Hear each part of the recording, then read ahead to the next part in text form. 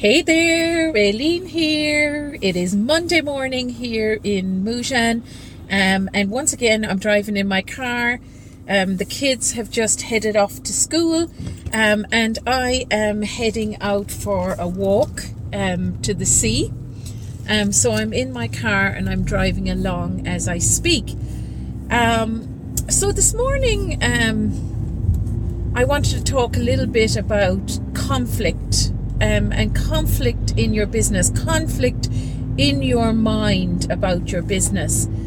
And I want to take you back to when I had my first business. It was called Nutri-Style. And in this business, I had two components to this business. It was a nutritional business and it was an image consulting business.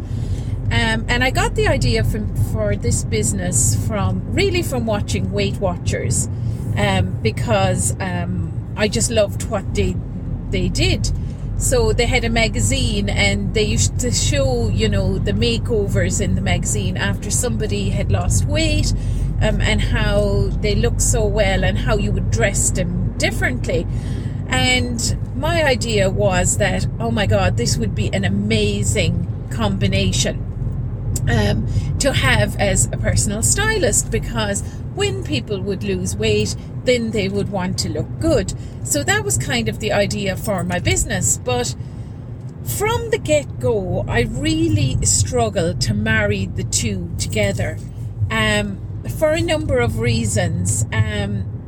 One of the reasons, which is what I talk about all the time, is I was trying to appeal to everyone.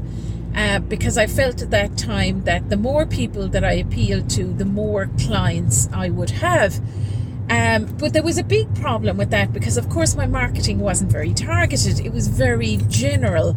It was very, it wasn't specific at all. It was for men, it was for women, it was for young people, it was for old people. And what I was trying to do is just trying to get any client, any old client would do. Just to get some money in the door. So that was one of the issues. And the other issue was I really struggled with diet and nutrition myself. And I really struggled for many years to maintain, my weight, or what I thought my weight should be.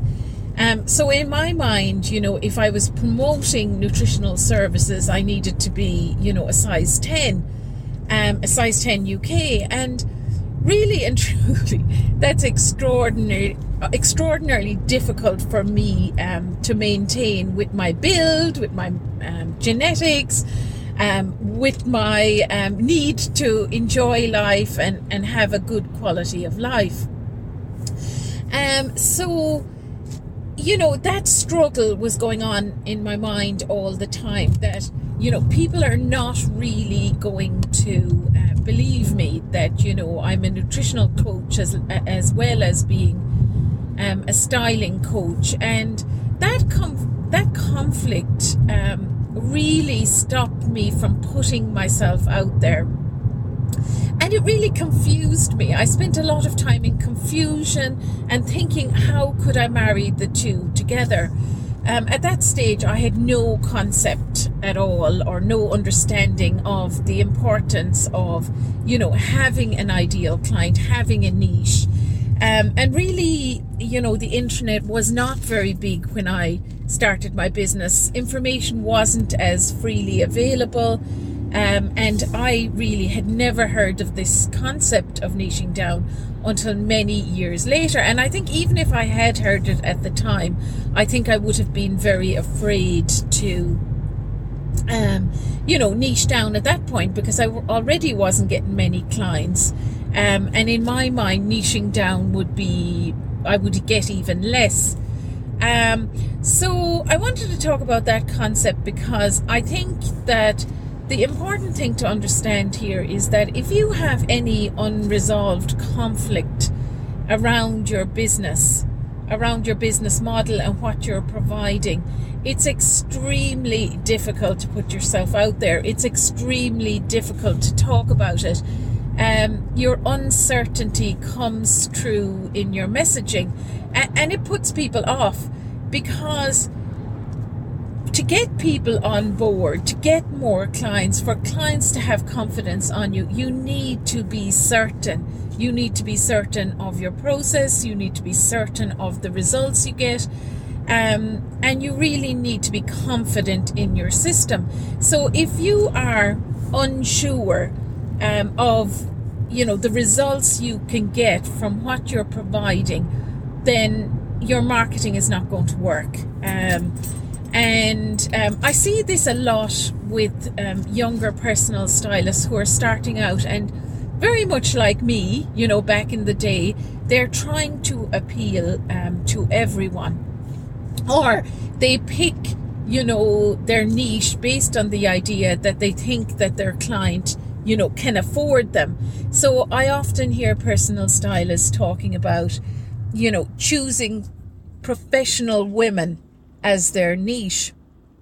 And this, to me, is not the way to go, unless you totally resonate with a specific professional woman and you've been there and done that. But I see lots of personal stylists choose this niche, and, they haven't worked in a corporate environment, or, they worked in a completely different industry, and they just don't have the kind of inside knowledge that you need to connect with your client at a deep level. And when you don't have that deep knowledge of your client's problems, then it's very, very hard to connect with them in your messaging. So I know I'm kind of repeating myself here now, but I think it's so important to understand who it is that you're actually speaking to.